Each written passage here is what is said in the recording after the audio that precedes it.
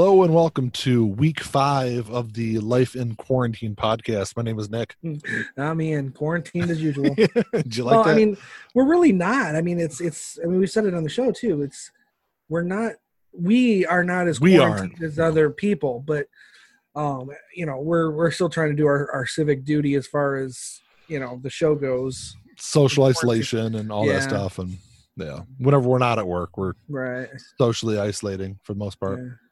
I do need to, I can't fully take credit for the name. That's Mike Herrera, who's the lead singer of MXPX. He does a every Friday he does a live stream. Yeah.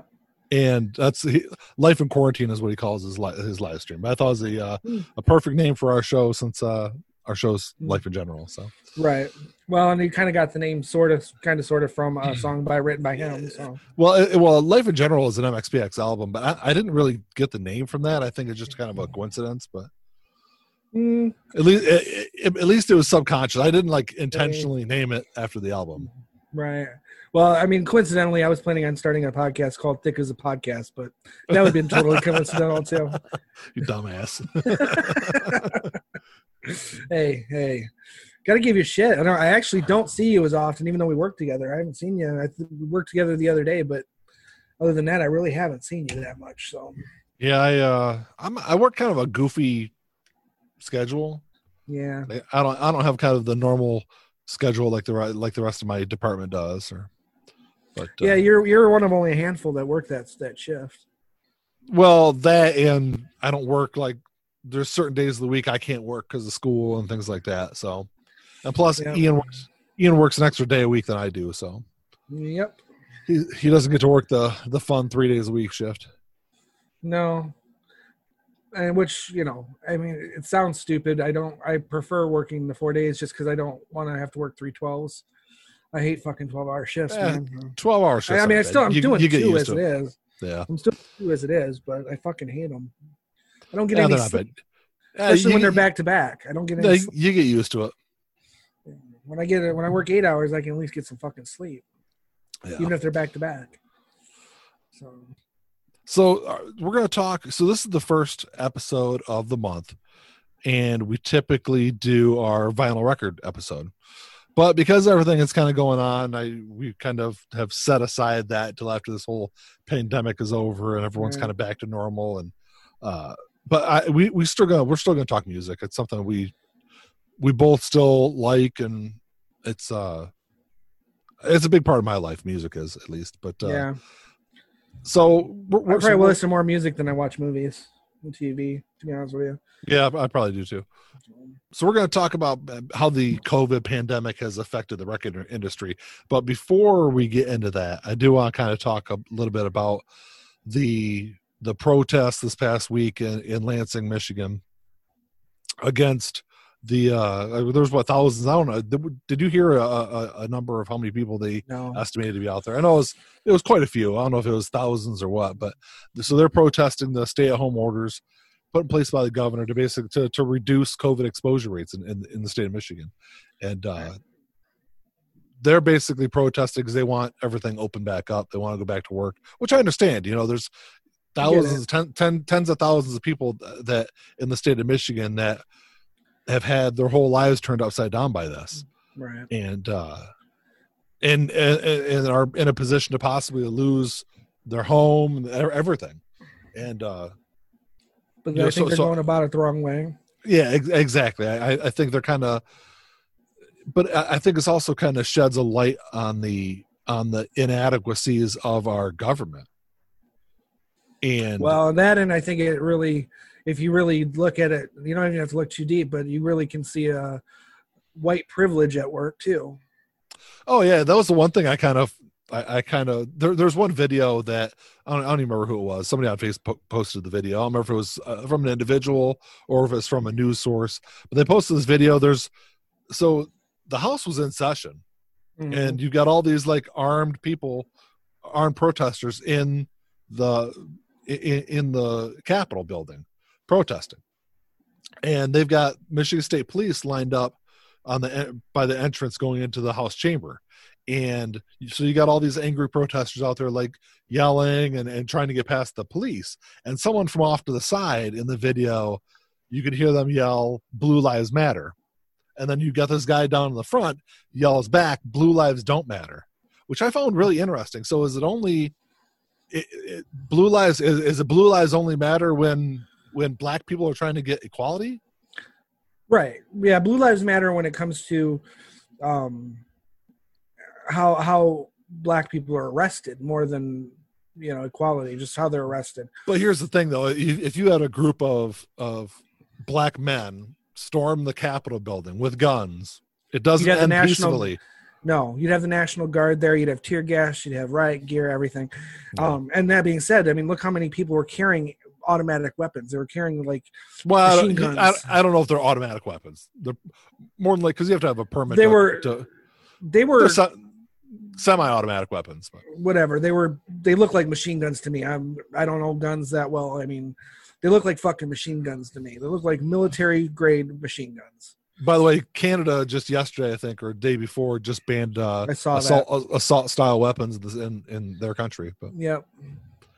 But yeah, I know I'm kind of just taking the words of like one moron to make a point. I mean, I still think it's a valid point. Right. You're right. Don't take my word for it, Nick. What's that? You said you're taking the word of one moron. I said, don't take my word for it. Touche. Touche. It's not funny if I have to explain it, but okay. Ian's poor attempt at humor. Normally it's my poor attempt, but yeah. But yeah, it's definitely like the biggest display of white privilege that you can see. Absolutely. But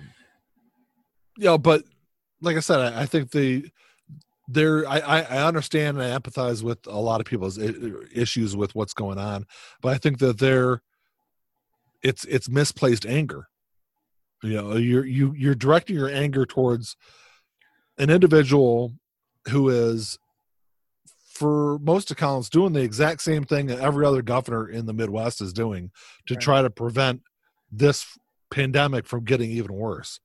Right. What your anger should be directed towards is the federal government, I guess, and to a certain extent the state on a state level also, who for the past 40 years has pandered to multinational corporations and large corporations inside the United States and have basically screwed the citizens of this country and have, they've neglected to build a strong safety net to help these people out that need help during this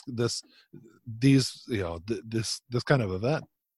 Well, not only have they neglected to build a strong safety net, they've weakened the safety net that we already had. Yeah. In many ways. I mean, that's the Republican platform, is to eliminate basically anything that was ever put into effect through the New Deal or as a result of the New Deal. Or anything they've been challenging that.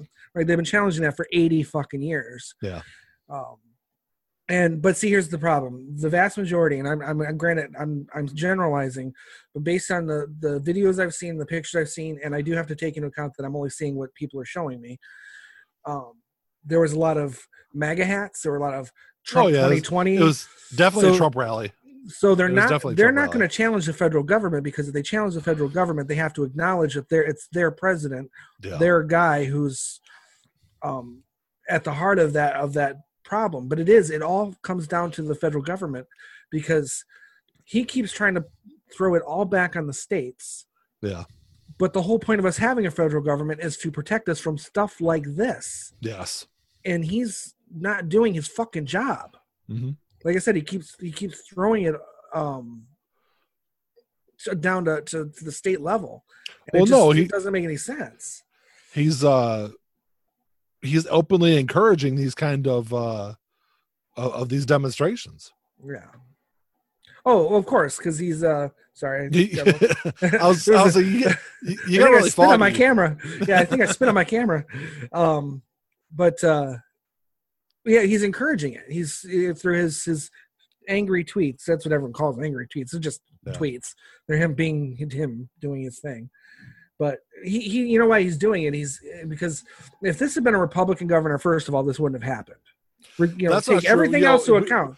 We did say that a couple of weeks ago on the show, but there have been protests in not Ohio. not like this though. No, they're not like this. They're not at all like that. But there have been protests, but obviously not to this level. They're not hanging, dolls for Mike DeWine in Ohio. Right. And to be fair, that's a small amount, but of course, I think their aggression is magnified because it's a Democrat. Yeah, oh yeah. I've definitely noticed that on social media. The Gretchen Hitler is really caught on, and that's kind of the name.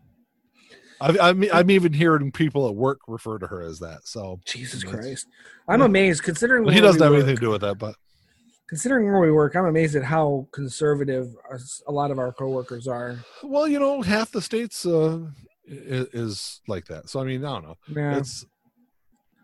I don't know, but going back to the kind of the inadequacies of the government. I mean, I personally know people who, at least a couple people, that have filed for unemployment and they're still waiting to receive money. Now, granted, right. I don't know their situation. I don't know if there's been delays in the process, if they didn't correctly fill everything out or submit everything like they were supposed to. I don't know that side of it. I just know that they're still waiting to receive money. Yeah, well, there's a backlog. I mean, that they've talked about that on the news a lot about the unemployment, because the unemployment, whoever handles the department, whoever handles that, just can't handle the load that keeps coming in, because it's hundreds of thousands more every week on top of what they're already processing, or tens of thousands more every week on top of whatever they're processing. So it's interesting though, because we have an example just to the north of us in Canada where it's the complete opposite happening. Right. You've got a federal government that is providing for the basic needs of its citizens, who said that no one's going to lose their house, no one's going to go hungry during this pandemic, that the federal government is going to step in and help out where they need to. Right. And that's not going to happen here. No, it's not going to. And the funny thing is, like, as much as 5 months ago, 6 months ago, I thought Andrew Yang's universal basic income was his idea, or his plan was kind of like a political ploy to get his name out there. I think we're now at the point where it's actually gained quite a bit of traction, even on the Republican side of the aisle, to at least have that kind of conversation. And I think it's something that we should probably look more at going forward. Is some kind of basic income. Right. Yeah, and I mean, $1,000 a month is what Yang had proposed. I mean, that's not enough to live on, but it's enough to pad lower income for sure. How about this? You just have to tax it. It has to be taxed with income though. Otherwise, it doesn't. Yeah. It only works. Helps the financial sector. It doesn't help the overall. Yeah. Look at it this way though: is if you provide some kind of basic income, you can probably end the food stamps program, SNAP, all those programs that we have in place. There's dozens of different programs in place to help the poor and needy, which you can probably replace all those programs with one program and probably do it for cheaper. Obviously do it for cheaper because you've got less overhead.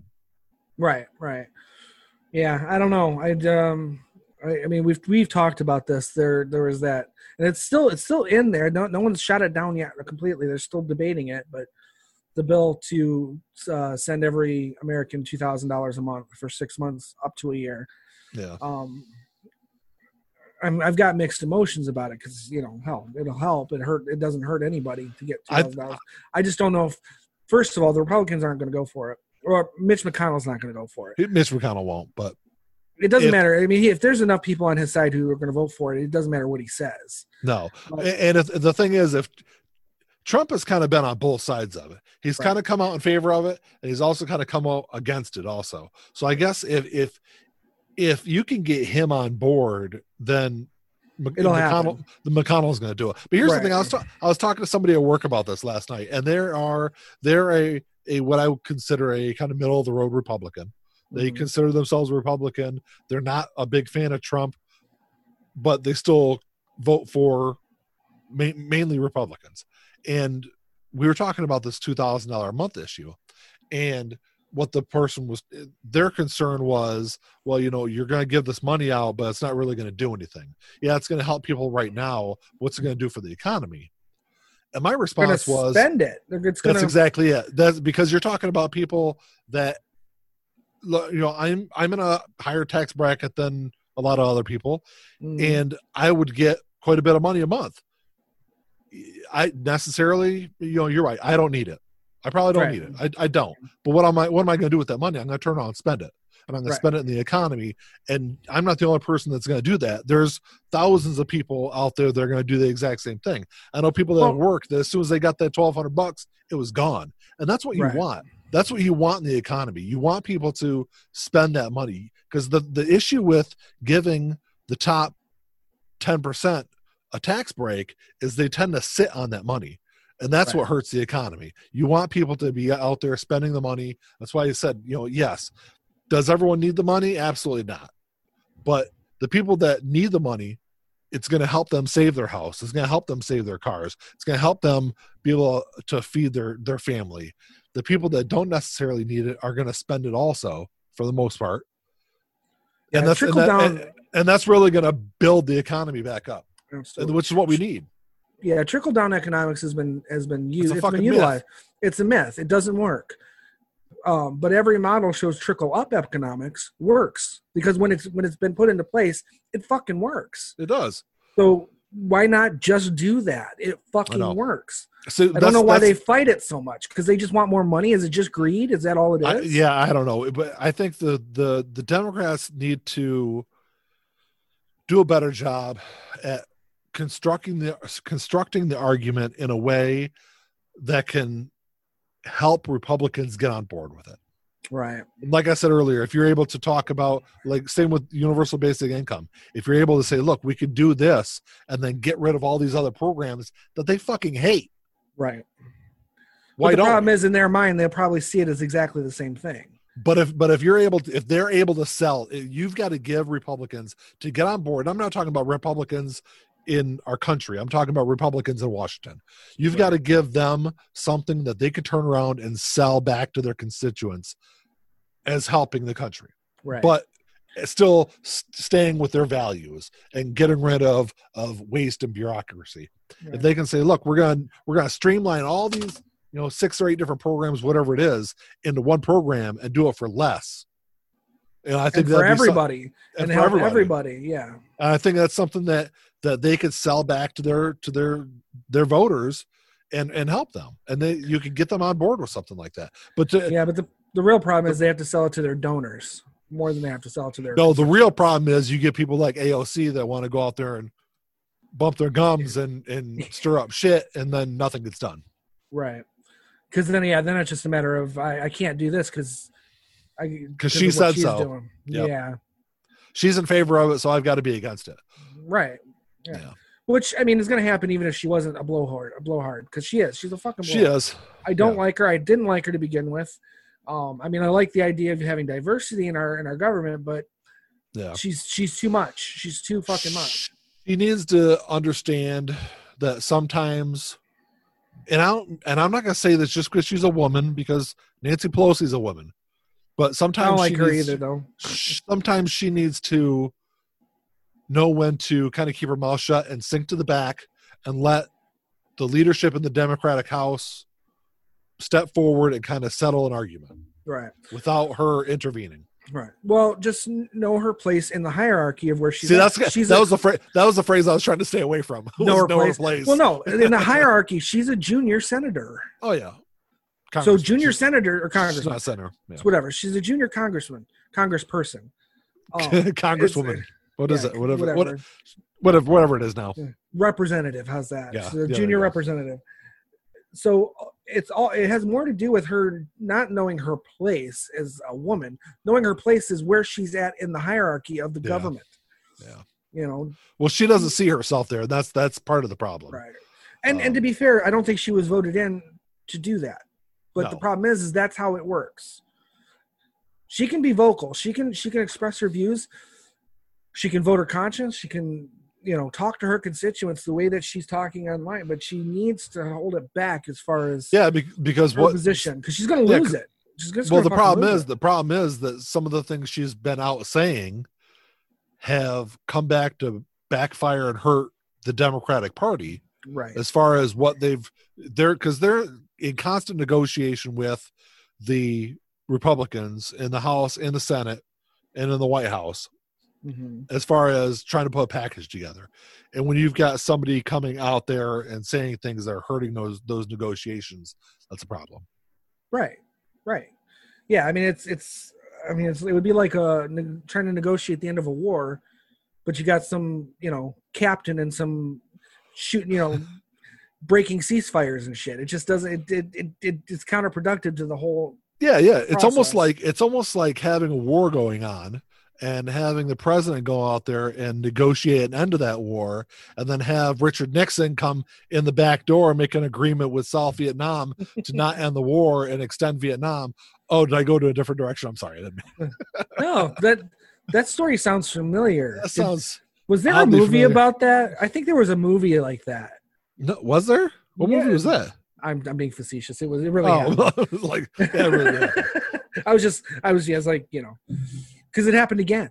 I mean, not a war, but it happened with Reagan and the hostages. So, I know. It was the exact same thing. So basically, we need to tell AOC to stop being Republican when it comes to sabotaging negotiations. Yeah, I think, I don't know, and like the whole universal basic income thing. I know we've talked about on this show about it before, and it's kind of strange that you've got Canada that's been doing it for years, and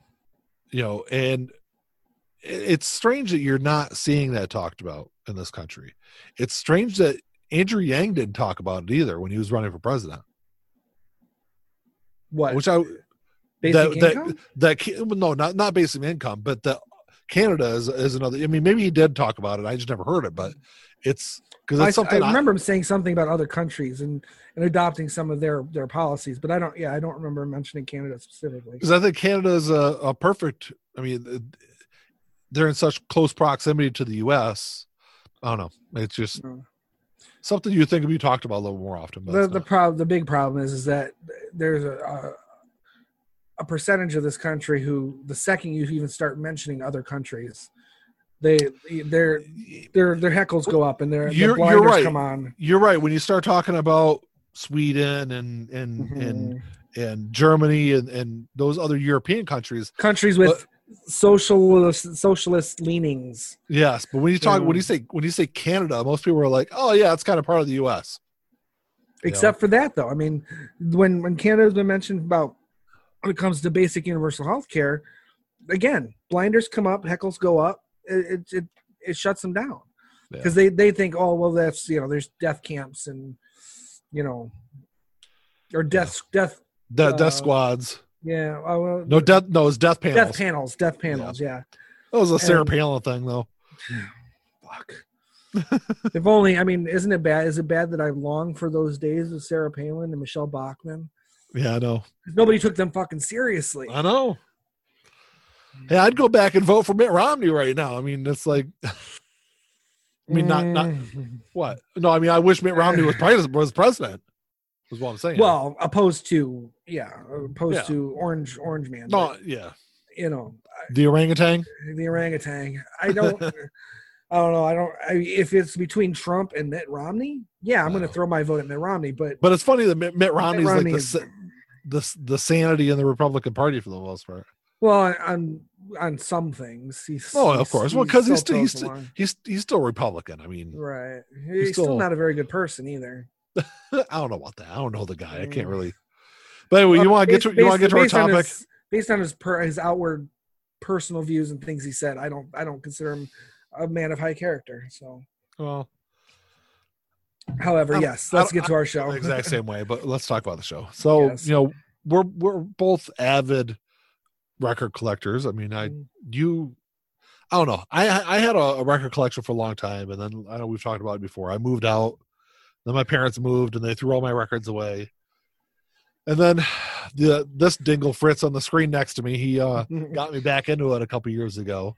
Mm-hmm. And it's gotten to the point now where I mean, Record Store Day is something that I've looked forward to since last year. It was it's an interesting event, and it's created to really boost small independent record stores. Yep. And awareness of physical media too. Yeah. Really, I mean that it's because, well, I mean, which is cyclical. It helps both. If you're buying physical media, you're helping small business, and vice versa. So when I was thinking about topics, I was like, well, with all this COVID stuff going on, how has this affected not only the record industry, but mainly the record industry, but also artists in general? And and I think obviously the biggest effect is really on these small record stores, because especially with Record Store Day, which was supposed to be April 18th, right? It was the Record Store Day is something that all these record stores, it really boosts their profits for the entire year. They really rely on Record Store Day because of the amount of sales that it brings in. And obviously it's something that's been, like I said, it's been pushed back to originally it was pushed back to June 20th, and they just announced that it's actually be broken up over one day in August, one day in September, one day in October. And I guess it makes sense because the biggest issue right now is the kind of the broken supply chain with getting records, because the pressing plants were initially shut down there for a period of time. A lot of them are back up and running, but they're running at 50 to 75% capacity, and now they're trying to get through the backlog that they've got sitting out there. Which they were already backlogged to begin with. There was already a delay. They've been backlogged for 2 years. Right. So now throw in, 1 week might as well add another year of backlog just for 1 week. So, but with these record stores though, the vinyl revival that's gone on over the last 8 to 10 years, a lot of these stores have brought in extra inventory. They carry more stock now because of the sales that are made. They've expanded retail space. I know the Dearborn Music, they've doubled their retail size. Right. They did that about 5 years ago. They what is now their record section, which is half the store. Well, about it. Yeah, it is. Honestly, you're right. It is. Half the store. That was a whole nother storefront. Yeah. When I started going back, because they'd moved. When I first started going back to Dearborn Music in 2013, that wasn't there. Yeah. That was just where that was a wall. And all the records are mixed in the back in like maybe 5 or 6 sections. And they picked up a whole half of a storefront and added to their basically made that their entire record section, which is huge. I mean, for considering, back in the early 2000s, the idea of even record stores I know of that I would go to, I mean, they were just selling CDs, but there were CD stores. They were dropping like flies. Yeah. Media Play, Circuit City, even though the both of those, it's the physical media thing, but music was the first to be hit by all that. Yeah. And then all of a sudden like I said, 2014, 2015, you've got a music store, a record store that's expanding. And now a lot of them are doing that now too. Exactly. A lot of them have. But the big problem is, so now you've got this loss of revenue because now they're primarily relying on mail order and curbside pickup. Yeah. So a lot of these have, I mean, their future is definitely uncertain. Dearborn Music's going to be fine. Right. But a lot of these smaller ones, I mean, a lot of them are permanently going to close because of all this. I'm sure several of them already have. Maybe not permanently. I know some of them have definitely closed. UHF is closed. Okay. But the UHF, and they're in Royal Oak, Michigan. They'll be fine also because they're one of the bigger, I mean, size-wise, they're not a really big record store, but they're definitely popularity. They're a pretty popular place. What about Flipside? Is Flipside still running? They are, mail order probably. Yeah, so they're a lot of them are doing mail order. Some of them are doing curbside. I will say, to encourage everyone that's listening, if you're a vinyl collector, go out and support your local record shops. Absolutely. Like I said, many of them are doing free shipping online. I know my favorite record store, Dearborn Music, you can find them at dearbornmusic.net. And they're in Dearborn, Michigan. Flipside, which is in Clawson, Michigan, you can find them at shopflipsiderecords.com. Culture Clash Records in Toledo, Ohio. You can find them on it's cultureclashrecords.com. There's Encore Records in Ann Arbor, which is encorerecordsa2.com. And then Underground Sounds in Ann Arbor is also there's another place you can go. They're ugsounds.com. So go to their websites. Because we're fairly new to the YouTube thing. Do you know how to post the links to those in our description? Yeah, I'll put them in I can put them in the description for sure. So yeah, go down below, and you can find the links to the places. Yeah. If you're listening to this on Apple Music or whatever, you're like, what the fuck are these guys doing? But if you're, we can put the links. I will put all the links in the proper show notes. But yeah, definitely. And look, if you're in California, Florida, wherever you are, support your local record stores. I know that I was going to talk about it a little bit later, but I guess I mentioned it now. Amazon, who is one of the bigger record distributors in the United States, came out just recently, within the last couple of days, I think, and said that they are no longer shipping CDs or vinyl records for the foreseeable future because everything's going on. Yeah, just to maintain because of the shipping delays and everything. Right. I mean, I've got a record that's been sitting in Louisville, Kentucky for almost 2 weeks because shipping delays.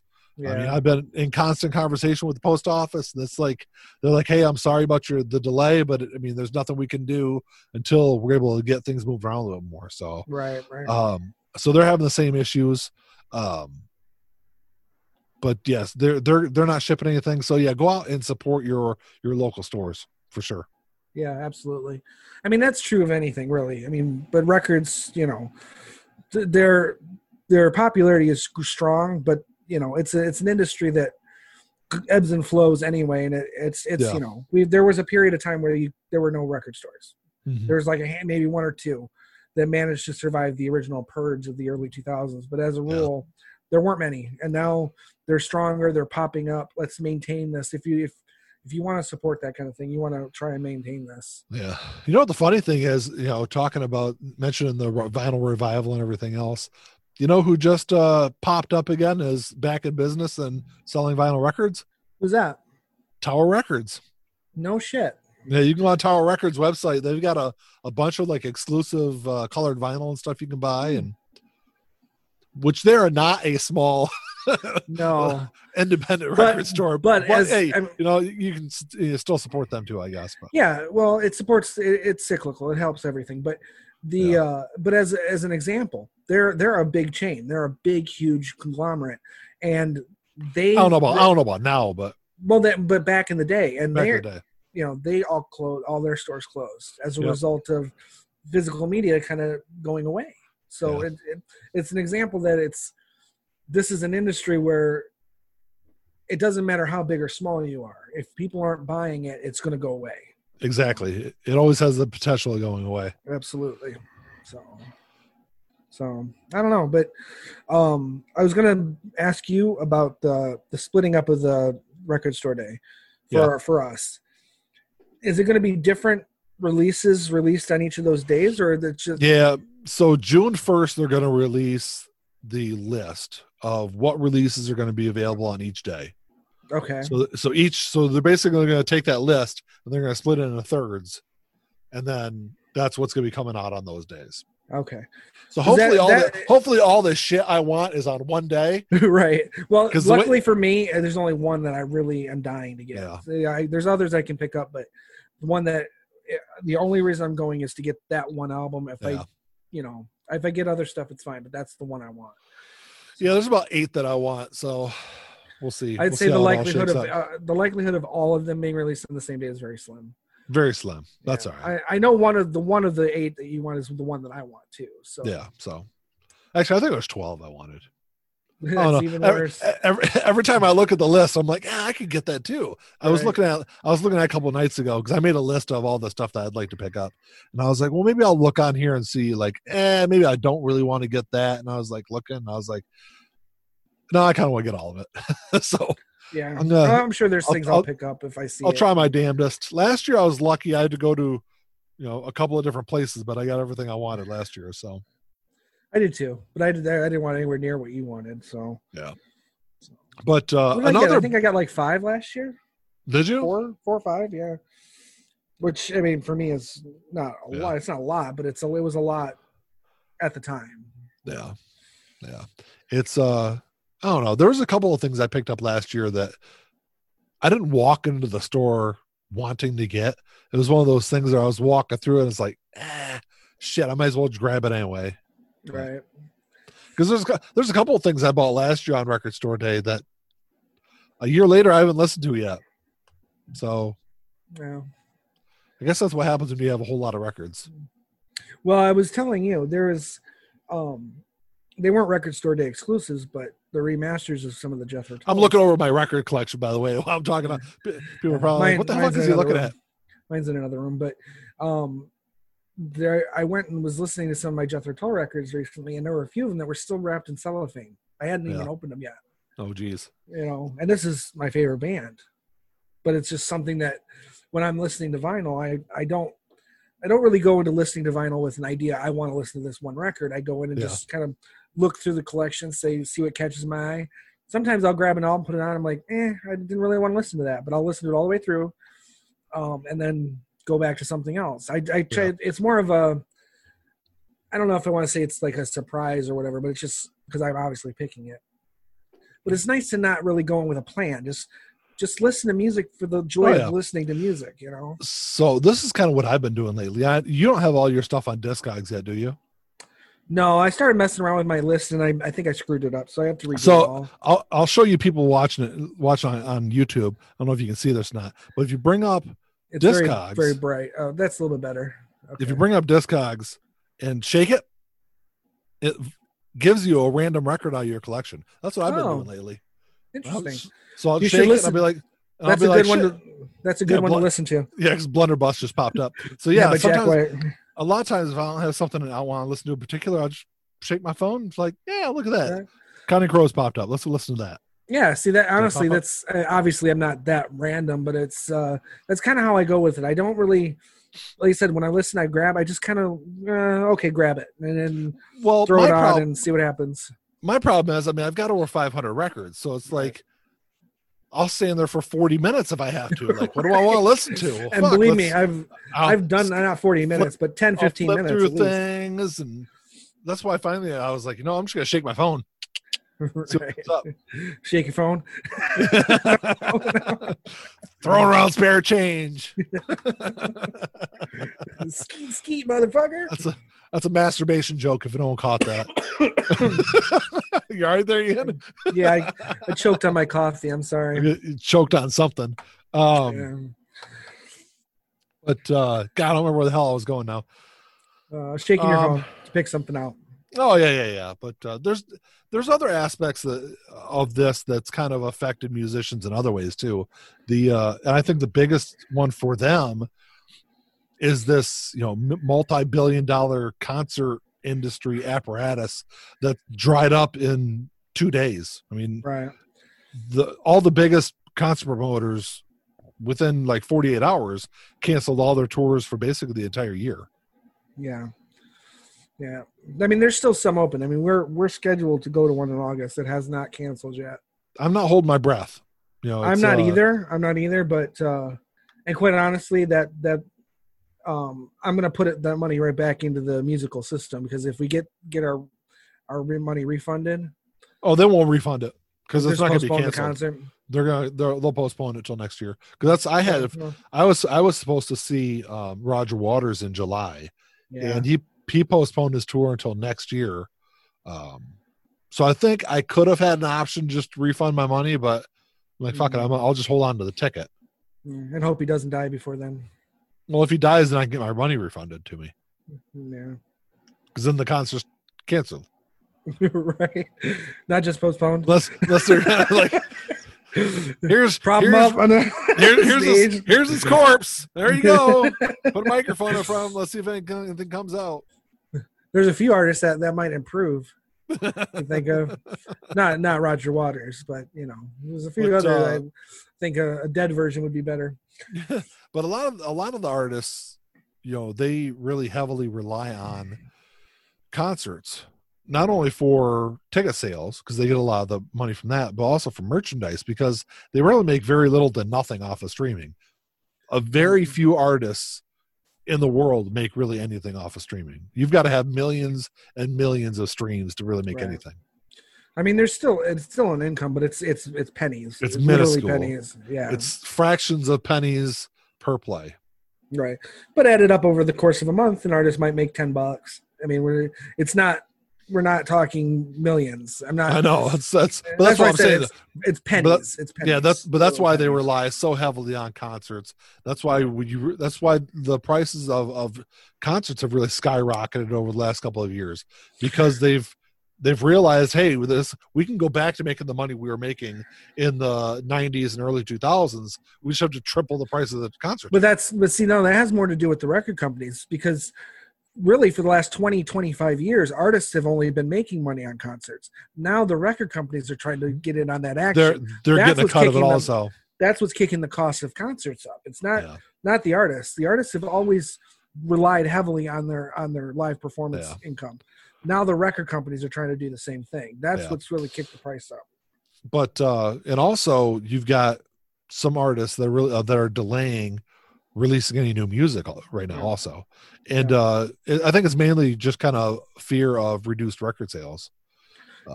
Steve, the only one that I was looking forward to that I know has been delayed so far is Steve Wilson's solo album that was coming out. It's supposed to come out, I think, in June. He backed it up to January.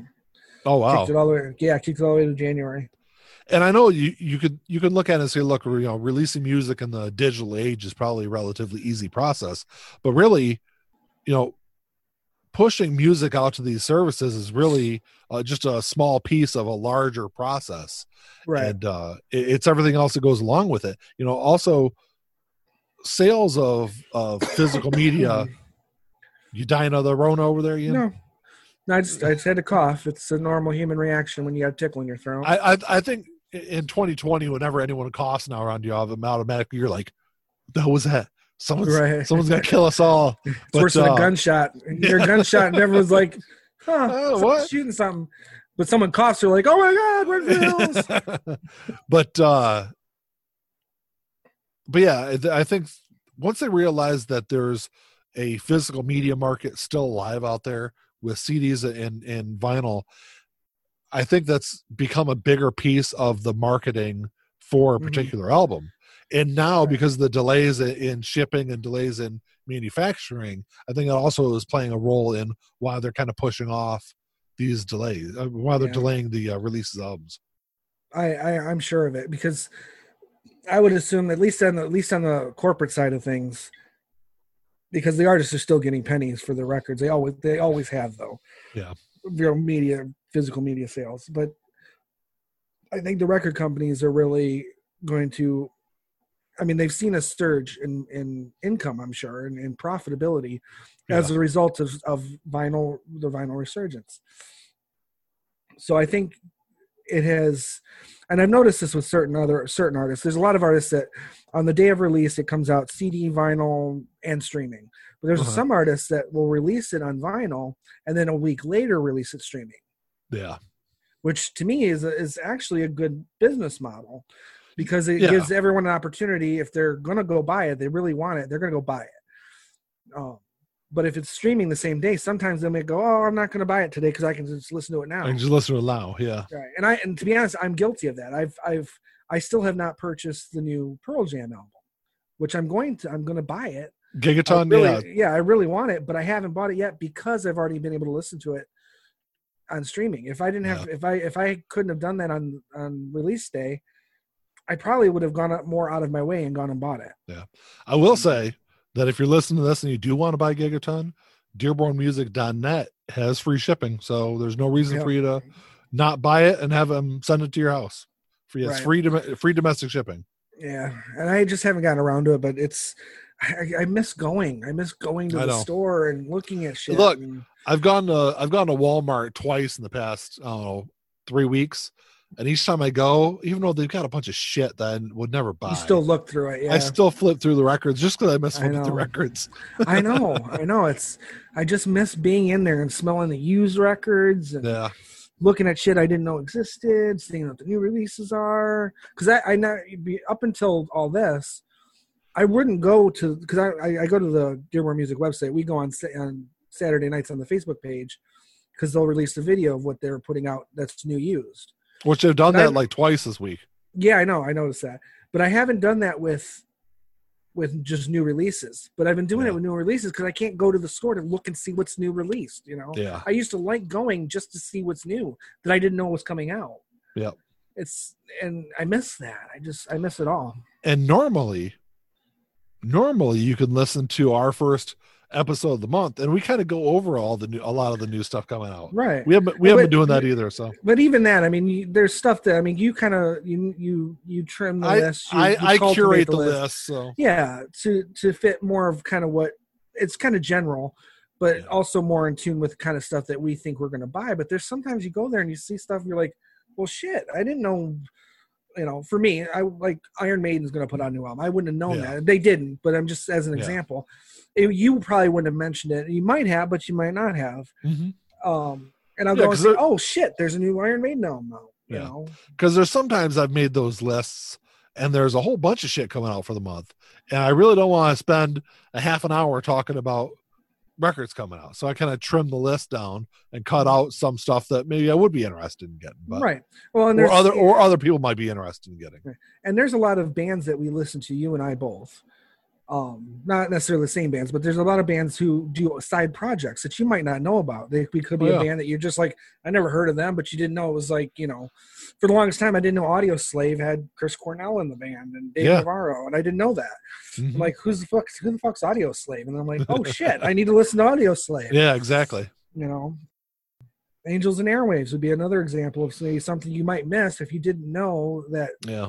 It was a former member of Blink in the band, starting the band. Or Boxcar Racer is another one. Yeah. Foxborough Hot Tubs, which really is just Green Day, but under a different name. Under a different name. But still, ultimately, you wouldn't know that unless you go and looked at the record. There's a lot of those. I feel like that's something that's happened less and less over the past 10 years. Because it seemed like before then, like through the 90s, early 2000s, it seemed like everyone, like all the major bands had some kind of side project they did because they weren't releasing music or going on tour every year with their primary band. You know, there'd be a couple of year hiatus in between tours or whatever. So they'd work on their main band. Sorry, I didn't mean to hit the microphone there. I've done it a couple times too. Work on their main project, and you know, they'd also have like a side project they're working on. And a lot of the fans of those bands maybe necessarily wouldn't know about those side projects. Right. But I don't really think that kind of stuff really, you know, the guys from Panic at the Disco aren't doing a side project, you know. No. Something like that. But you never know. Like I said, there's times where you go to the record store and something catches your eye and you pick it up and you're like, oh shit, that's them, you know, or that's that person. And you don't get that if you can't go and just look around. Yeah. I will say real quick that I saw something interesting in the last couple of days that said that for the month of March, streaming was actually down 7.6%, which is interesting. Which is very strange. Yeah, it is, because you figure people are at home. So maybe is that music streaming or just overall streaming? Music streaming. Well, I guess honestly, it does kind of make sense because people are going to be streaming music more when they're out and about rather than when they're at home. When they're at home, they're going to stream movies because it's got to be something that appeals to the whole family rather than just individual. Yeah. You know, and you're driving in your car or whatever. Mm-hmm. So. And they said that physical media sales are actually down 6% also. And they're actually expecting that to go a lot lower because of the issues with shipping vinyl and CDs. Right. Well, and those of us who do buy used records, as a result of the quarantine, even beyond that, there's going to be a lot of stores that aren't going to be buying used records from the public. No. So there's going to be a shortage of stuff coming in that rare gems that are used but in good condition that we're just not going to be able to have, which theoretically could keep people home rather than going to the store, because they're going to go, well, I saw everything they got already. There's nothing new. I don't know, man. It's definitely been a big adjustment for, I think, the record industry. Yeah. Everybody in general. Overall. Yeah, obviously overall. But I think it's a lot of people, when they talk about, the impact on the small businesses, I think the record stores, something that a lot of people, it's not in their conscience. Right. Well, it's not. And I think, a small mom and pop grocery store might have a better chance of recovering than a small mom and pop record store. Yeah. Just because it's a, like I was saying, it's a knife edge type of industry anyway. Yeah. So. No, the one interesting thing I can say, the artists are trying to find different ways to make money, and a lot of the more popular artists have gone to, instead of releasing new music, they're actually doing these live streams, and you can go to a lot of major artists out there, go on their social media accounts, and a lot of them, like I said, are doing these weekly live events just to kind of bring people in, right? Stay relevant. Stay relevant. And I noticed a few of them are doing like contests and stuff for like, Alice Cooper. He wrote and recorded a new song, and he's inviting people to videotape themselves to make a lyric video, holding the lyrics in costume and everything. And I think he might even be raising money for something. But it's supposed to release on May 15th. The cool. New song. It's called "Don't Give Up." I'm excited about that. Just anytime I can get a new Alice Cooper song is awesome. And but yeah, there's a lot of artists. Ian Anderson and Leslie Mandoki. They've worked together. Leslie Mandoki is a German producer and musician. Yeah. They released a song called "Thank You," just "Thank You," and it's thanking the people, and they released that. Like you said, it's just a lot of even artists that are lesser known, we'll say, are still are out there doing, even if it's just for charity or just like you said, just be out stay there, relevant. Stay relevant. I think that was a charity thing too, to raise money.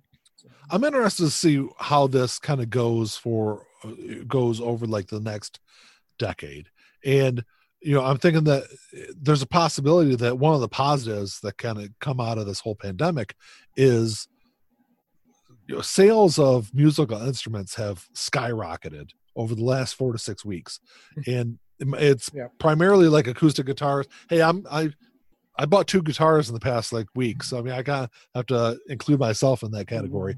But I have one that my dad had given me about 7 months ago, that's been in its case, and I broke it out. I pulled it out. And, But the article I was reading that was talking about this said that a lot of the people that are buying musical instruments are what they consider musical beginners. Right. So I'm kind of hoping over the next couple of years that we start seeing bands kind of come out that were formed over this time, this period of time of, people that are like, just a group of kids that were tired of playing Xbox all day long. So they, started a band and create this, this music revival or something. Right. The next Nirvana or the next Led Zeppelin or whatever. Yeah, exactly. And musical renaissance. But I was also thinking in along those same lines, as a result of these artists now not being able to go out and perform, they're kind of stuck at home. There could be a blossoming of just new good stuff from older artists. Yeah, that'd be nice. There's no shortage of things to draw inspiration from, but they're stuck at home and have nothing else to do. They can say, sit down and record something in their home studio, or they're writing stuff. And sometimes, if they weren't planning on writing any albums this year, but now they have nothing else to do, so they might put out they've got the time to do it. They've got the time to do it. It won't be rushed, and who knows? I agree with you. I think in some level, but that's not even music, but the whole art industry, the whole entertainment industry could benefit a little bit from this, just a little bit. And that's in kind of because we've been forced to be isolated and shut down. Mm-hmm. everyone's been able to like stop and just kind of take a step back and maybe reevaluate things they're doing, improve some of the things they've already done that haven't been released yet, give them time to really look at stuff. So, I mean, if there is a bright side to this, and there really isn't many, this might be a little glimmer of a bright side. But you're already seeing there's already been a boom in independent artists releasing music through sites like SoundCloud and SoundDrop, or two of them you can kind of go on, and because anyone can record anything and post it to those sites. So you're definitely seeing an increase already in those kind of independent musicians that found a way to get their music out there. Because like I said, they're just sitting at home not doing anything. They're bored in the house bored. Yeah. So if you want to reference TikTok. Well, yeah. Well, TikTok's the devil. TikTok is the devil. Haven't you seen any of those bored in the house and I'm in the house bored videos? I think 90% of the videos on there are that. Even if they're not saying it, that's what they are. Yeah, that's what I just recently, for the audience, I just recently downloaded TikTok. Now, this was after weeks and weeks of me saying, I'm not going to do this. I don't have any interest in this. But finally, I'm stuck with this guy at work in one of our workstations for 4 hours. And it happened to be a slow night. And he's on his phone. Well, first off, Ian... Well, go ahead. No. I was going to say, and all I hear is him cracking up laughing next to me. And I'm like, what are you looking at? This is and he starts showing me. This is after Ian told me that there's nothing funny on TikTok. So I'm this was before. This was before. Was it? I wasn't on TikTok yet. So anyway, so I'm watching. I'm like, all right, fine, fuck it. I will download this. And I download it, and because I'm new to it, it doesn't has an algorithm to me into its system. Yeah. It's not really just showing me random stuff. I'm like, none of this is as funny as what Nick was showing me. Ian's like, all they're showing me is animal videos. I'm like, well, you gotta watch it for a while. You got to kind of go through and like some different videos to kind of figure out what you like. And then this goofy bastard texted me a couple nights ago, and he's like, "Yeah, I spent 3 hours on TikTok." Yeah, it's the fucking devil. It's real easy to do, man. It is the time eater. It's there's been a couple times I'll go to bed at night and Mandy and I'll just pass TikTok videos back and forth to each other for like an hour. Yeah, it wouldn't be hard. There was that night, actually, because I work nights. I work midnight. So when I'm not at work and I kind of have to shift back to a day schedule, my sleep's weird. So I'll sleep for a couple hours and I'll be up for a couple hours. Well, I got up to take a piss, came back to my bed, and I grabbed my phone and I went to TikTok and I'm scrolling through. And that was the night where it was 3 hours. Spent 3 hours on the damn thing. But that happens all the time. I mean, before it would be, I could scroll through Facebook, but it would never be 3 hours. It would be 15, 20 minutes. I'd be like, oh, okay, Instagram, okay, 15, 20 minutes. Maybe watch a few YouTube videos, and I go back to sleep. Yeah. But no, TikTok, I'm on there fucking scrolling for 3 fucking hours. My phone was charged when I started. It was 5% when I turned it off. That's hilarious. And I probably wouldn't have turned it off if my phone hadn't started screaming at me that the battery was almost dead. Yeah, Facebook is one of those things where, I mean, I don't use it as much anymore as I used to. And it's one of those things where you kind of scroll through and I kind of read, what's going on or whatever. And then I get sucked into some comment section on some ridiculous fucking post. I was going to ask you about that because there's one that's music related, I think, right? Oh yeah. I was going to mention it, but I actually forgot all about it. So I've been a big Blink-182 fan for, Dude Ranch came out in 97. So it was like right around that time is when I kind of got into them. And ever since then, they've been one of my favorite bands. And so I'm part of this really big fan group page on Facebook. And one of the founding members of Blink-182 left the band after the album came out in 2003, came back, made an album in 2011, and then left the band again. After the album in 2011, they replaced him with Matt Skiba, who was the lead singer of Alkaline Trio. So there's been this like big hatred in the Blink-182 community about Matt Skiba and their last 2 albums that he was on. So the California and then 9, which just came out last year. And so I had made a comment on this page about how I felt that 9 was one of Blink-182's best albums. So I think I said it was like 3rd or 4th. Okay. And I got it I turned liked into it for the record too. yeah, it turned into a solid 2-hour back and forth argument between me and like 5 people on this fucking page. And it kind of brought me back to a couple episodes ago when we were talking about toxic fandom. Mm-hmm. Because it's toxic fandom in a different angle, because it's like these people have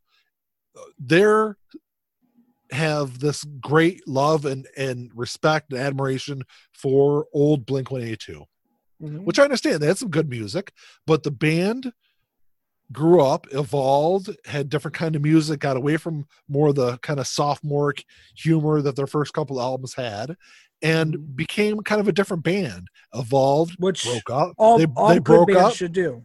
All good bands should do that. And a lot of bands over the years, especially bands that have been around for 20 plus years, they lose members. It happens. And you kind of have to roll with it and kind of see it as what it is. It's just a different form of that same band that you've loved for 20 years.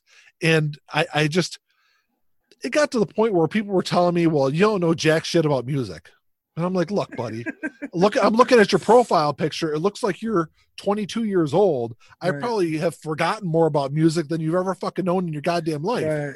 Yeah. So don't get in a damn music argument with me, jackass. At the very least, your exposure to music is already 20 years more advanced than theirs, whether you know anything about music or not. Those were the kind of comments. Like there was one guy, he's like, oh, well, 9 sounds like something my 12-year-old nephew or my 12-year-old niece would listen to.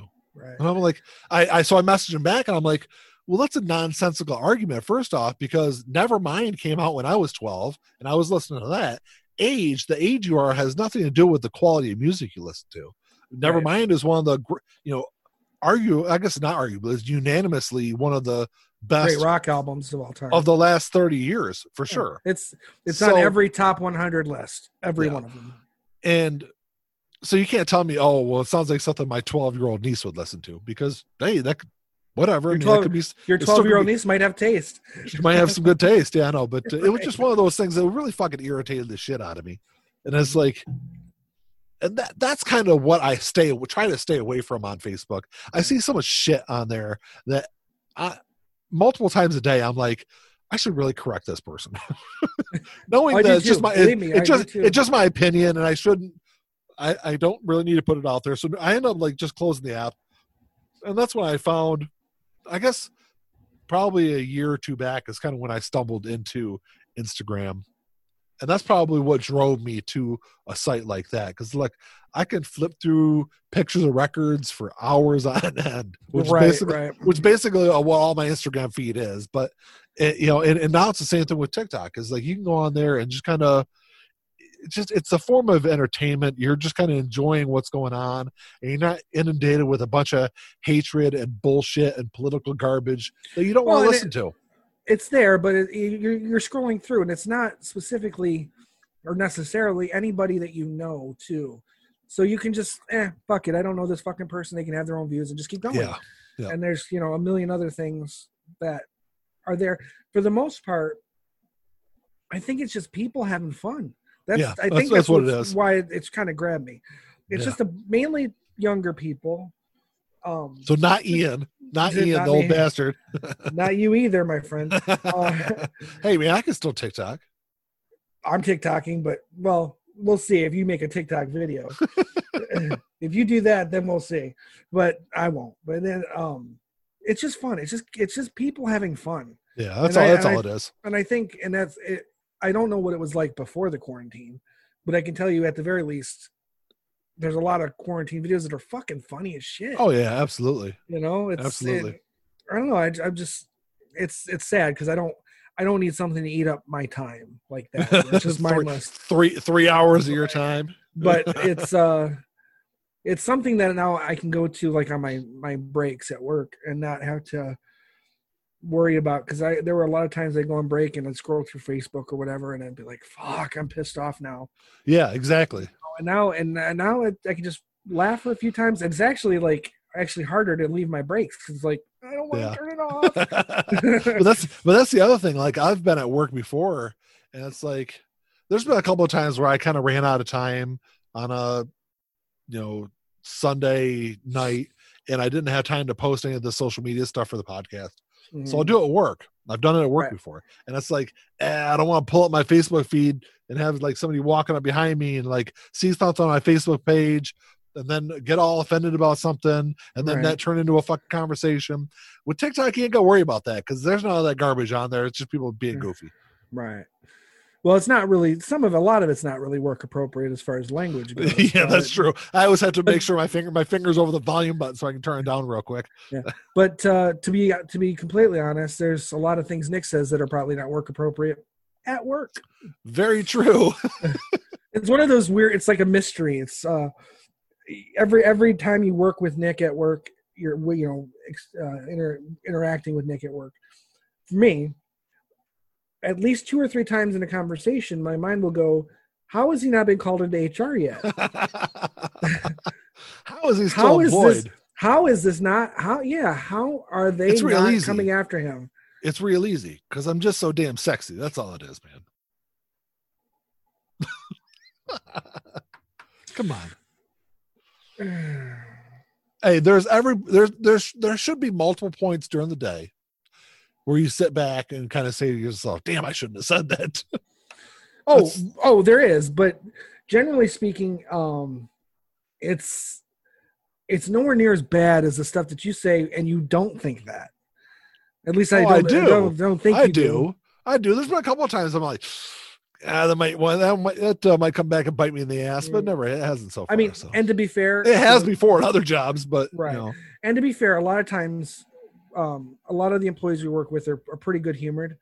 Oh yeah, absolutely. Specifically, some of the younger women, they have a good sense of humor. I think you have to deal with a lot of the stuff we deal with on a daily basis. We work with a lot that don't have a good sense of humor, and if they heard what you said, even to somebody else, they'd be like, "I'm calling the boss." Yeah, I for the most part, I know my audience.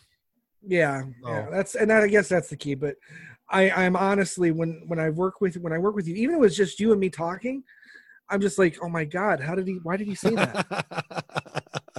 How many F-bombs? Because Nick's voice carries too.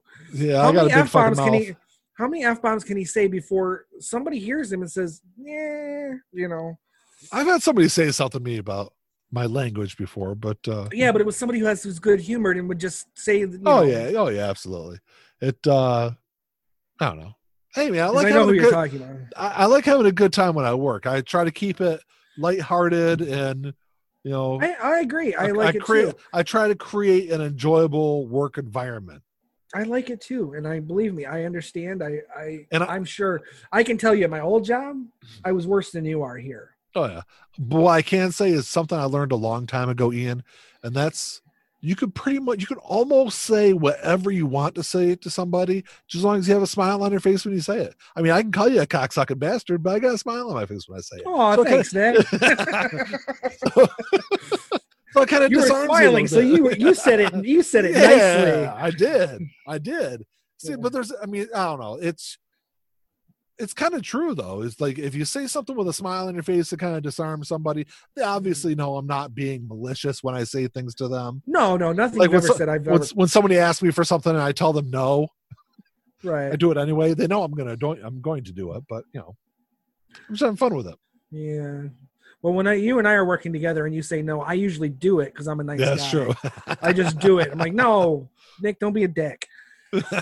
Which is like asking the water not to be wet. So and then when you say that, the other person that's standing there kind of laughs about it, and then we kind of all have a fun time. Exactly. Yep. Plus, I think they're all just used to you being an asshole, which I am too. So it's like, hey man, it's I've said it for a long time, man. Just as long as I can admit it and you can accept it, that's all that matters. Well, we've been friends a long time. I guess I've accepted it. Hey, look at it this way, Ian. We've been friends longer than the internet's existed. That is true. And to be fair, we've been friends longer than a good percentage of our coworkers have been alive. That's true. That's even scarier. Well, that's all I got, man. Do you want to add anything else before I end the show? No, I was going to bring up the blank conversation, but that worked into the conversation very well. So the what? the blink argument you were having with. I was going to bring that up. I was planning on bringing that up anyway. Yeah, so. Because I forgot all about it. But even though I was really all pissed off about it, I think I was texting you about it. Wasn't I? You were texting me. Yeah. I was like, fucking cocksucker bastards. But I'll kind of leave it off as saying this. You know, if you, like I said before, if you're a record collector, if you're a vinyl collector, somebody that enjoys physical media, go out there and support your local music shops and kind of and help them through this pandemic. Right. Make sure help them make sure that they're able to come through this and have a long, sustainable future. Absolutely. And if you don't have any record stores near you, check out the links below, because we're going to put some links into some of our local places that will ship to you. At least as long as you're in the U.S. I don't know if they do international. No, they're not. I know Dearborn Music does ship internationally, I believe, but they've got free domestic shipping right now. So yeah, there you go. If you're in the continental United States, you can get free shipping. Yep. So there you go. But any questions or comments, you can email us at contact@lifeandjoelpodcast.com. Check us out on Twitter @LIGpod. We're on Facebook, Podbean, Apple Podcasts, Spotify, iHeartRadio, just about everywhere else. YouTube, if you're watching us on YouTube, that's click true. The like button and subscribe. Absolutely. Give us a like down below. Isn't that what they do in the videos? Yeah. Down below. Yeah. Give us a like. Give us a like. Click the subscribe button. Click the notification button. All that stuff. Click all that stuff, except for the down. Don't do that. Double click it. Wait. Double click. And leave comments. Love to hear them. So yeah. Maybe Ian will get something to respond to. I'd love to. Some hate comments. Ian likes hate. Bring it on. Again, we've been friends a long time. I must be a glutton for punishment. All right, man. Well, until next time. Talk to y'all later. Peace.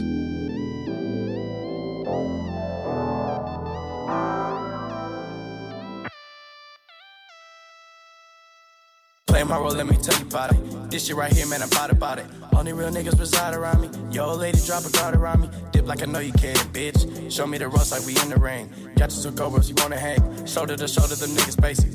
You know I won't lie. You know that I ain't for that fuck shit. You niggas alright, but I'm way better and she love it. Know that y'all sick as fuck. Here go this tissue, bro. We taking the dub. Hoping you get you some. This hit like a pick me up. She taking my drugs. Know they see the sign. That's some dollar signs. Know they sick as fuck. Know they sick as fuck. Tell them get well soon. Tell them get well soon. Know you sick as fuck. Get well soon. Oh shit. Watch out.